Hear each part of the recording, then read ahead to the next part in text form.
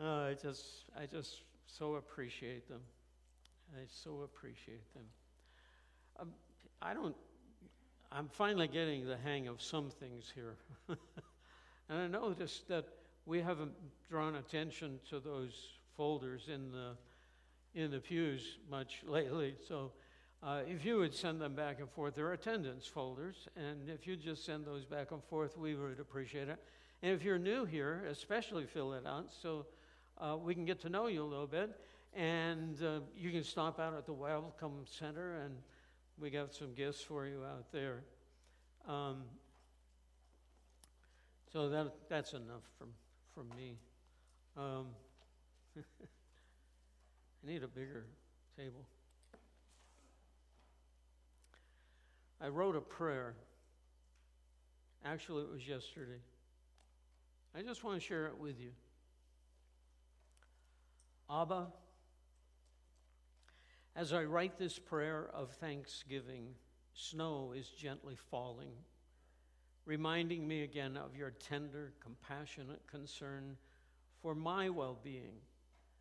And I thank you for your outrageous love for me, whether I can feel it or not.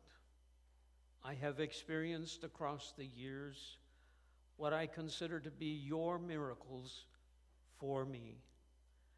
They sustain me in the dry seasons of prayer when no answer is forthcoming except your desire for me to keep coming to you because you really love hearing from me. And sometimes it's about climbing up in your lap and being quiet because we have come to know one another's heart.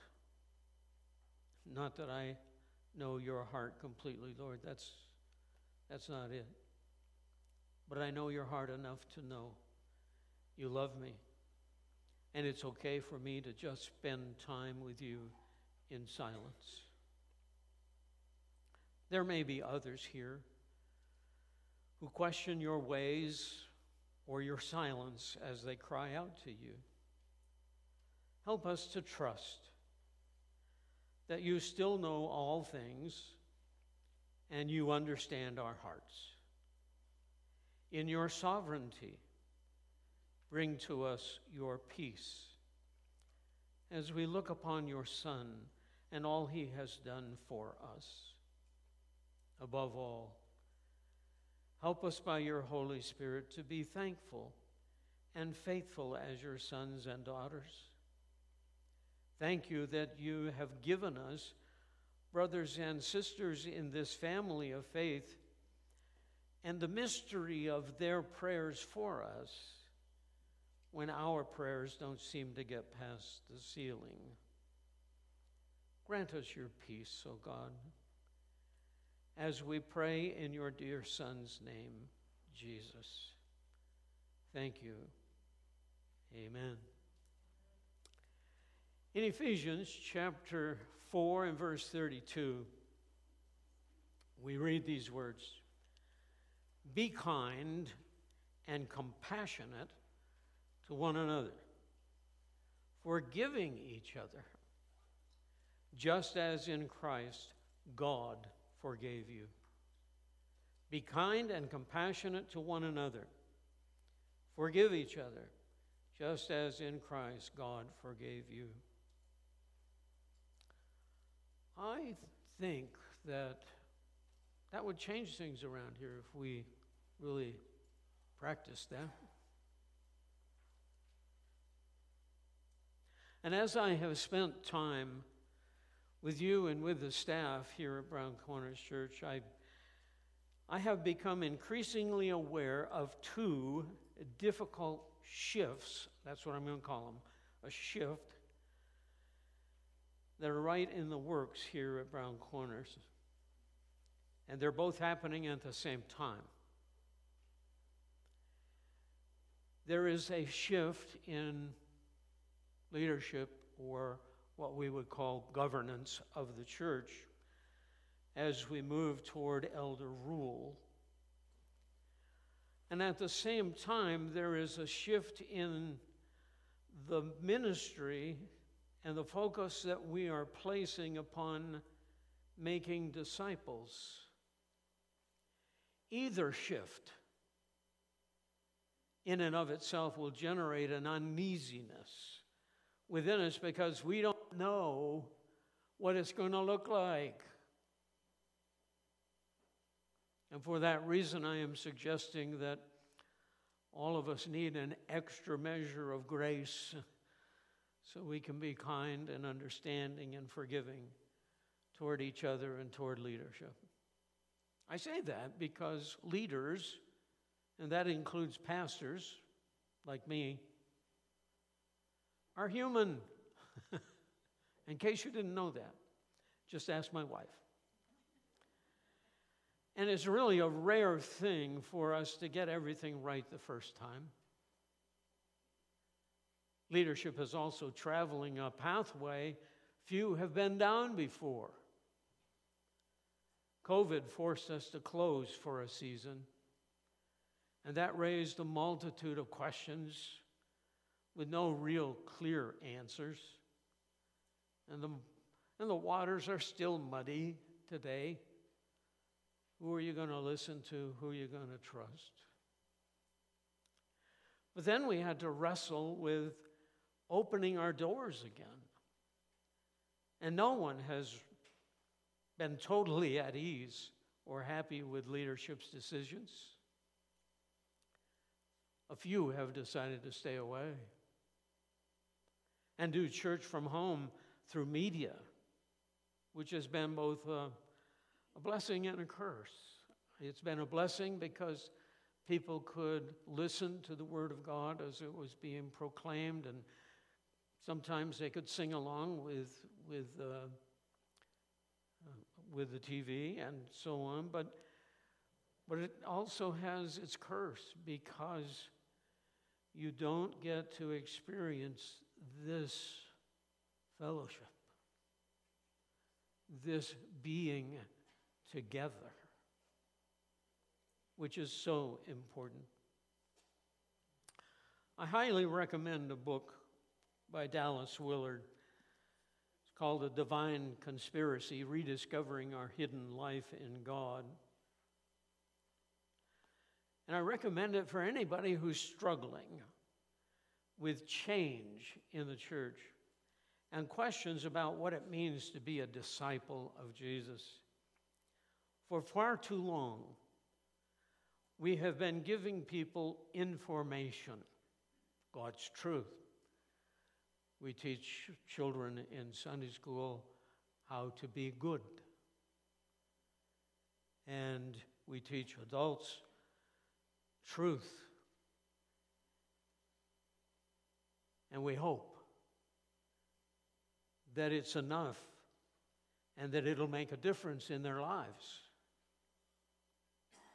But my friends, truth standing by itself does not necessarily bring about the transformation of a person's life that we are hoping for. Truth is vital. Don't get me wrong. The truth of God's Word is absolutely necessary. We must have it. But the Word of God needs something else if change at the heart level is going to be achieved. The Holy Spirit of God needs your assistance in helping other believers practice living a life of love like Jesus did. And that is where discipleship enters the picture. Let me share with you a few quotes from Dallas Willard's book. And he has 2 chapters, chapter 8 and 9. They're all about discipleship.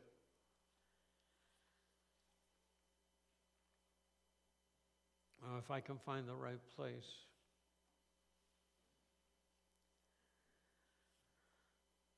Non-discipleship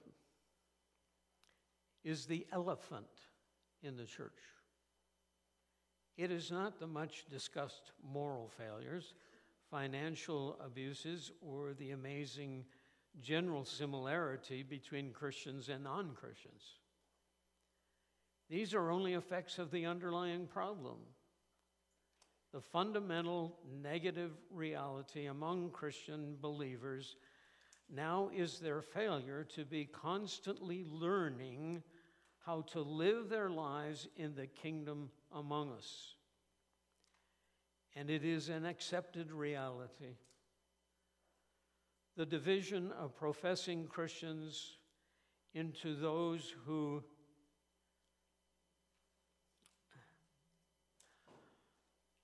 have a wholehearted life devotion to God and those who maintain a consumer or client relationship to the church has now been an accepted reality for over 1,500 years.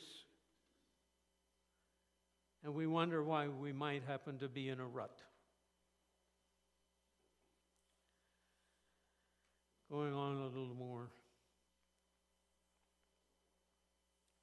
The second thing for us to do, if we are to make apprentices to Jesus, is to intend to make disciples. I like the word he uses there. How many of you have been an apprentice before? A few of you? Oh, not many. Not many of you are in the trades then, huh? An apprentice was somebody who would go to class, yes, to learn the principles of a job, but then they would practice with somebody watching over them to see that they were doing it right. And so Dallas Willard talks about us being apprentices to Jesus. And he goes on to say, it must be our conscious objective, consciously implemented to bring others to the point where they are daily learning from Jesus how to live their actual lives as he would live them if he were they. God is not asking you to be anybody other than who you are. He wants you to live your life as Jesus would live your life if he were you. Something very freeing about that. That implemented intention would soon transform everything among professing Christians as we know them. For example, much time is spent among Christians trying to soothe over hurt feelings or even deep wounds given and received, and to get people to stop being angry, retaliatory, and unforgiving. But suppose, instead, we devoted our time to inspiring and enabling Christians and others to be people who are not offendable and not angry, and who are forgiving as a matter of course. That might change things some, wouldn't it? One more quote. Yes.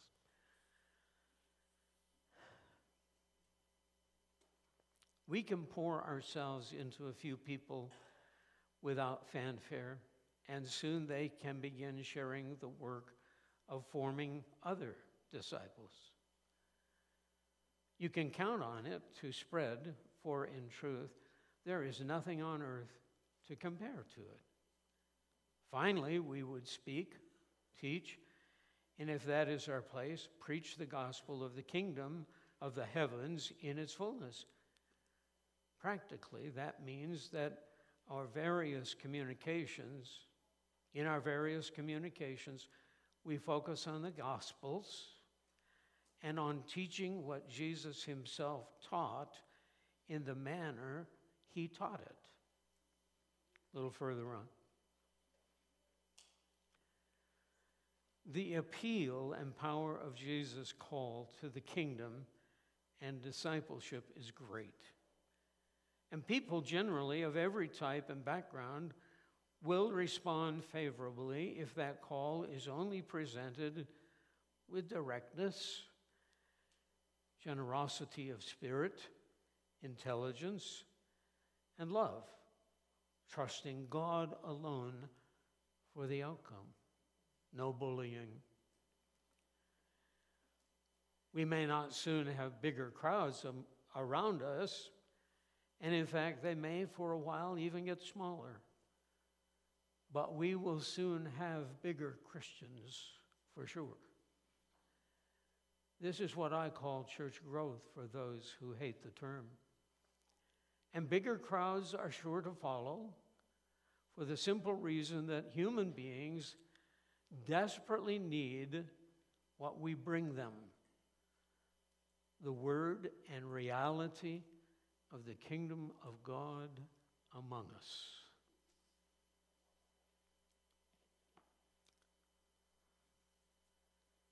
Jesus had a complaint against the church in Ephesus in Revelation 2:4.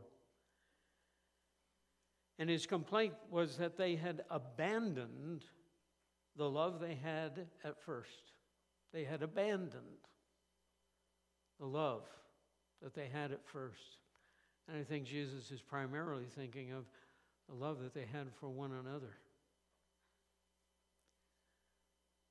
What does Jesus, the one who has received from the Father all authority in the heavens and on the earth, want us to be doing here at Brown Corners Church? If he is calling us out into the world, and I believe he is doing just that, what is our will for us out there?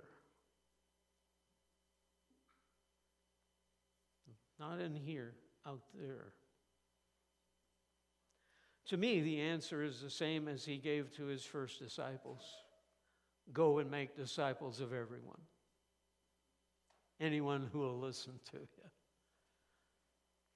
And last Sunday we looked at empowering leadership as the first quality characteristic of a healthy and growing church. And in your bulletins you have a list of all 8 quality characteristics of a healthy and growing church.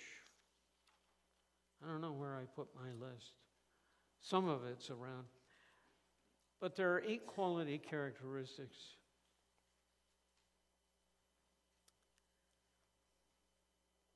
And a brief description is given there for you, along with a suggested passage to meditate upon. And I say meditate upon it because the first time you will read it, you will say, what on earth does that have to do with the subject?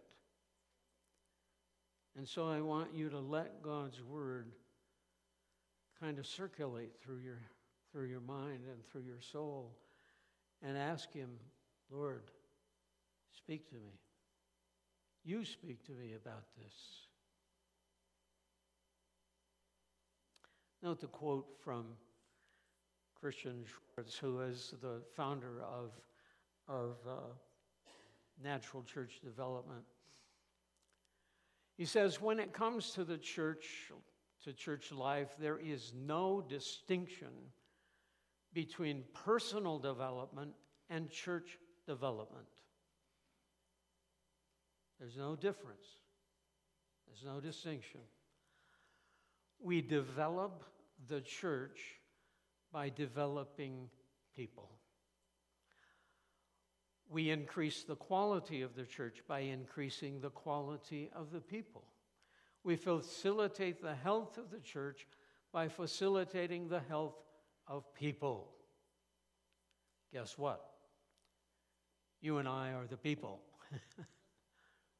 And God wants to develop us. And as we are developed, so will his church be developed. I believe with all my heart that empowering leadership, gift-based ministry, and holistic small groups can help Brown Corners Church move forward with Jesus and his Holy Spirit to impact our communities for Christ and his expanding kingdom. I am aware that Brown Corners Church has made it possible for anyone to discover their spiritual gift or gifts, plus being able to learn more about the uniqueness of who you are as a person that God has created, and the passions that you may have towards certain groupings of people. These are assessments. It is not a test. It is not a test, it's an assessment. There are no right or wrong answers. And the only scores given will be your list of gifts from the top to the bottom. It's a tool. It's a tool to help you better understand yourself and why you like some things and don't like others. And by the way, I have found that knowing my bottom gifts was extremely freeing for me. It allowed me to finally be able to say no without guilt and to kind of push off the pressure that somebody else was trying to use to get me to do something. Like Herb, we need a second or third grade Sunday school class teacher.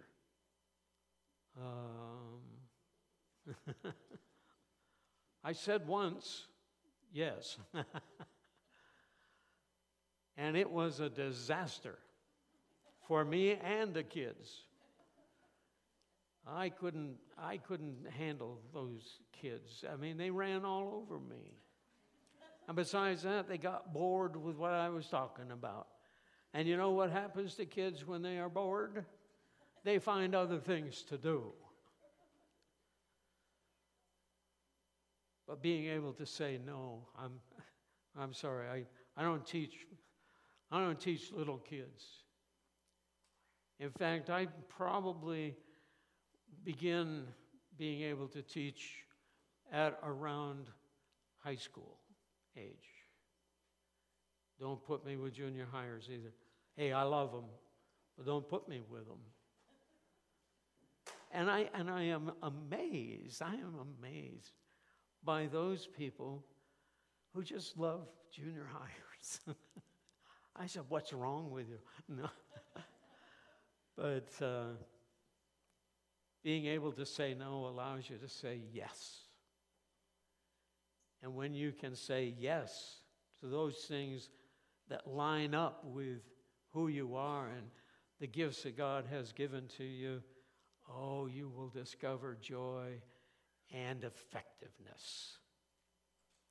The only requirement for an accurate feedback about you is that you be brutally honest with yourself in answering questions on the assessment. That is the hardest part, I guarantee you. Because as an adult, I wasn't that used to being that honest about me. It was easier to hide and be somebody else. Early in my ministry, I tried to think that I could be like Billy Graham. And I would preach my heart out, and I would give the invitation, and nobody would come forward. So I had to wrestle with the fact that, okay, I'm not a Billy Graham. And over the course of time, I began to learn God wanted me to be Herb. And God would use Herb in whatever way he wanted to.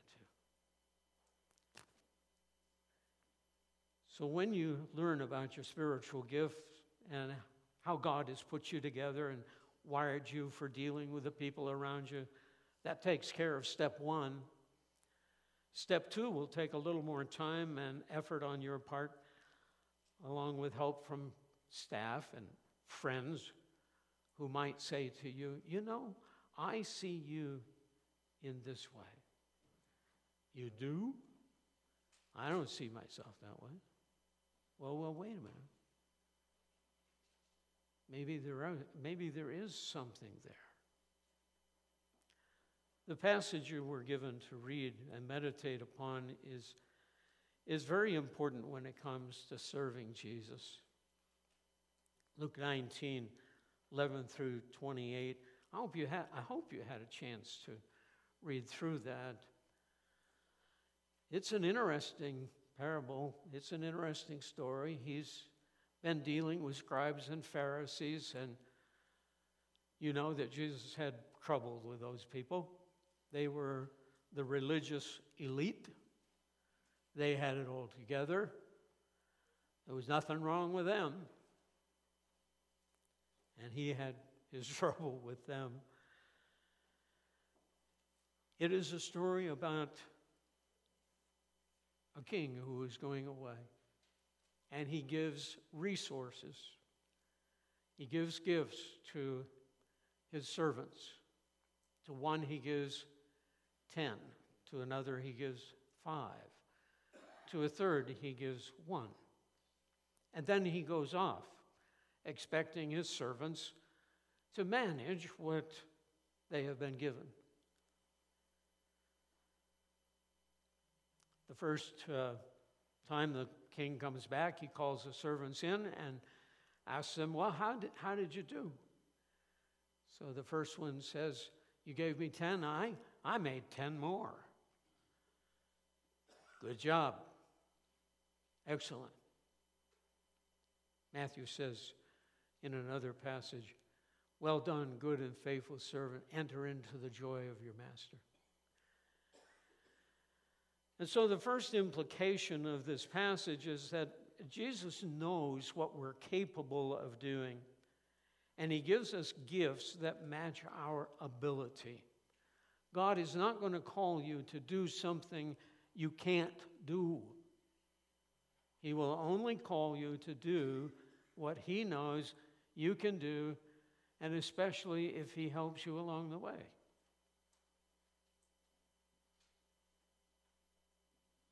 Another implication is that he expects us to use the gifts and resources that he places in our hands so that his kingdom benefits from our efforts.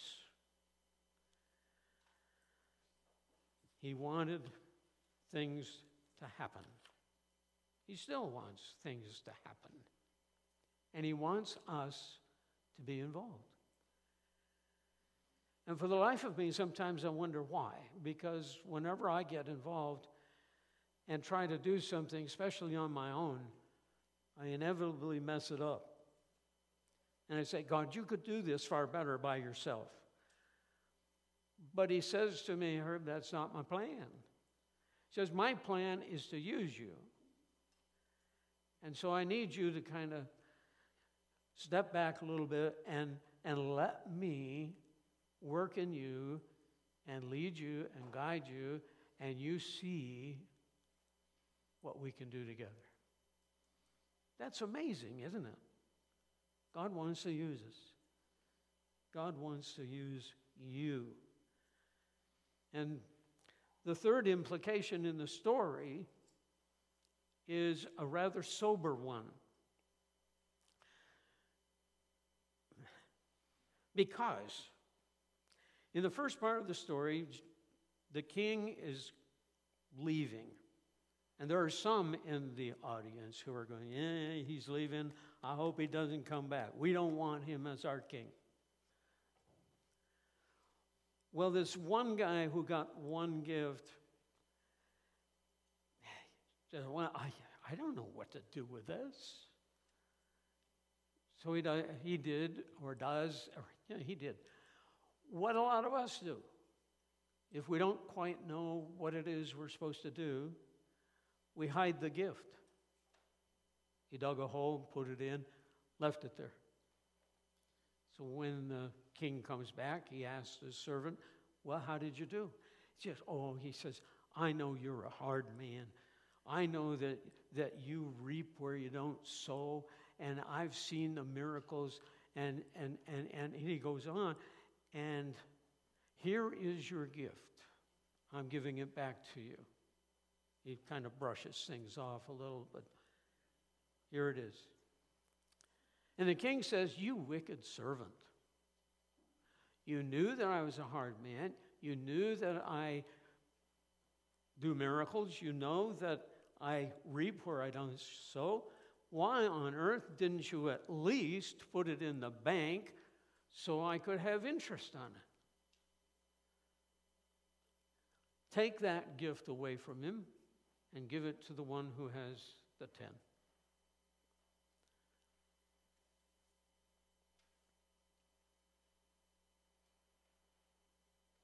He wasn't happy with that servant. And I think if you and I ignore the gifts and resources that God gives us, if we ignore them, there may be a rude awakening someday. And one of the harshest things that you find in your Bible is found next. He says, "Bring those people to me who didn't want me as king, and slaughter them before me."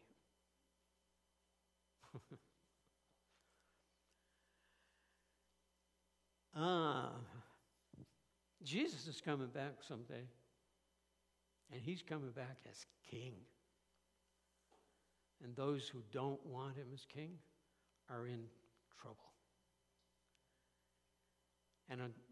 But until he comes back again, you and I have a chance to get out there and let them know that there is a king coming back. And when he comes back, if they don't know him, they are going to be in serious trouble. I don't know if the book is still in print or not, but Peter Wagner had a little book called "Your Spiritual Gifts Can Help Your Church Grow." I found that little book to be very helpful to me in understanding the concept of spiritual gifts as taught by Paul in 1 Corinthians chapter 12, Ephesians 4:11 through 16, and other passages. Even Peter talks about spiritual gifts in 1 Peter 4:10 and 11. It also helped me in putting it all together, so I was serving Jesus and my congregations with greater joy and much greater effectiveness. The book also gave me permission to try certain things and know how to analyze whether I had a gift for a certain ministry or not. Because it would ask questions like, did you enjoy doing what you were doing? Second graders, no. Was I effective in getting the job done? And were others blessed by my involvement in their lives? Not so sure there either. But let's say you have a passion for single mothers, and you signed up for a car ministry, but you knew nothing about mechanics. That might not be a good fit for you unless you enjoy cleaning up after the mechanics were done. On the other hand, if you had the gift of helps, you could offer to clean her house or offer to go shopping for her so she could stay home with the children and enjoy them for a few minutes. The possibilities are endless out there, my friends. And your involvement would be meaningful to you and to her. Oh, you could take care of her children so she could go to a holistic small group to enrich her own life and be involved with others, other adults. A holistic small group helps you learn to live your life as light in a dark world. NCD defines holistic small groups as growing together in stimulating our minds with God's truth, warming our hearts with His love and that of one another, and activating our hands to change the world around us. Holistic small groups are organized in a way that demonstrate its openness to new people. there is always an open chair. And if someone comes in to fill that chair, you go get another one. The group also looks for a group member that enjoys filling in for the facilitator from time to time. And that person just might become the facilitator of a new group when the parent group becomes too large. If it's over 15, it's too big. It's much easier for a people group of 10 to share with each other and pray for each other than it is for 15. Each group then will continue and seeks to grow and divide in the same way, thus giving a multiplication effect which helps the church grow as new people become involved. It has been said, and I know this to be true, that most growth in a Christian's life happens in a small group, because each group member gets to share and pray with the group to experience for themselves God's healing in their heart and seeing God heal others around them, as James talks about in James 5:16. They also have an opportunity to practice using the spiritual gifts that God has given them with each other as real needs surface within the group. When somebody is hurting, you get to put your arm around them, pray with them, help them out where you can. It is a blessing for you to be a blessing to them.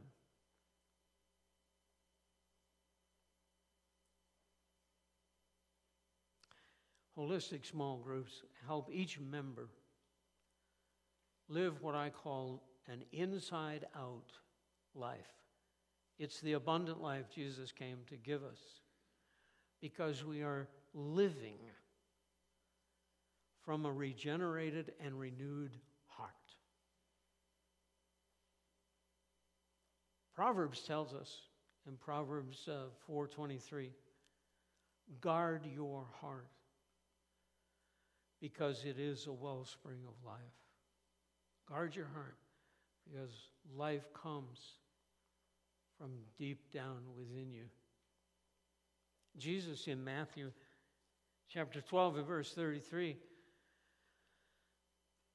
he says, make a tree good, and its fruit will be good. Or make a tree bad, and its fruit will be bad. For a tree is recognized by its fruit. Jesus repeats the warning in Matthew 15:10 and 11.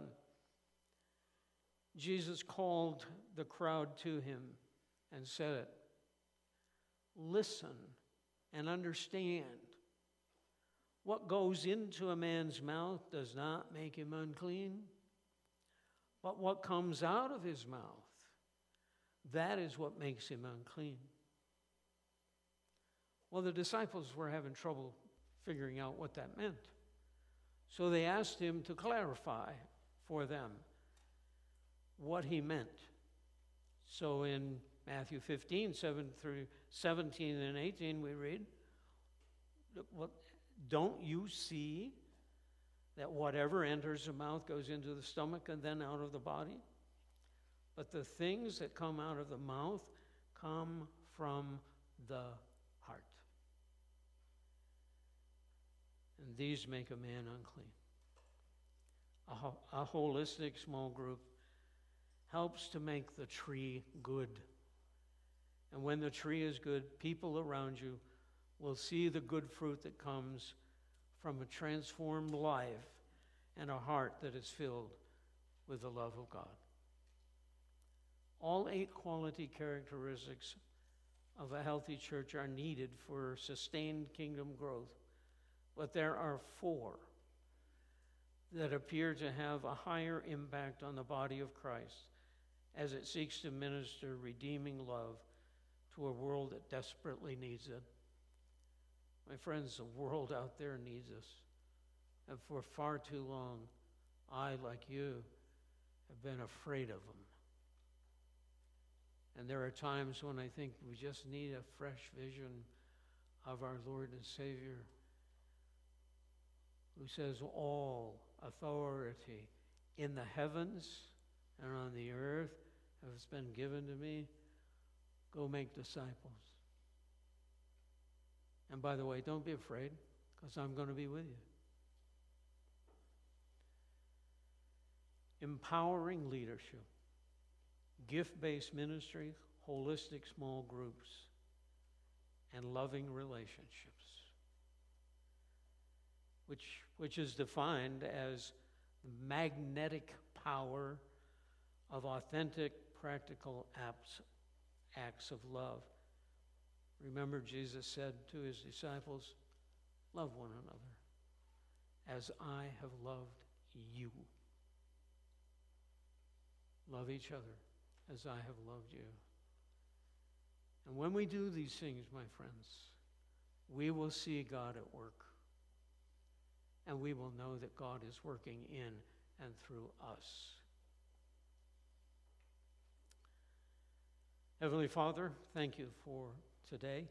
Thank you for your amazing love for us. And may the loving Lord give you and your loved ones a blessed Thanksgiving.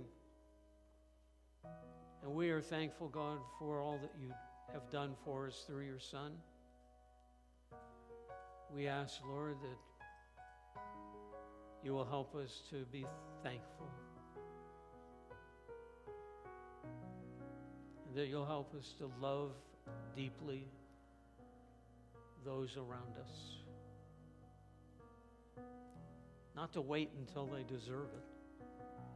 Because, Lord, you know we didn't deserve it when you loved us. And we know that we have the power to love because you first loved us and you put your love within us.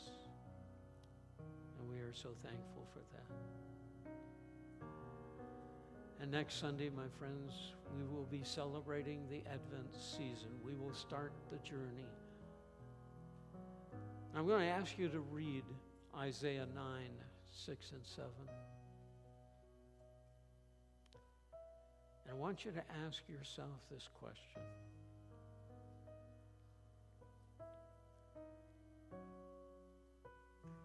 What am I waiting for as we enter the Advent season? In Jesus' name, amen. Stand for a blessing, would you?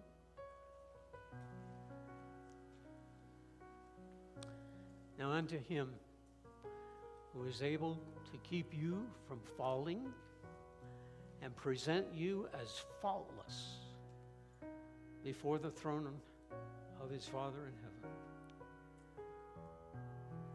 be all glory and honor in his church now and forever.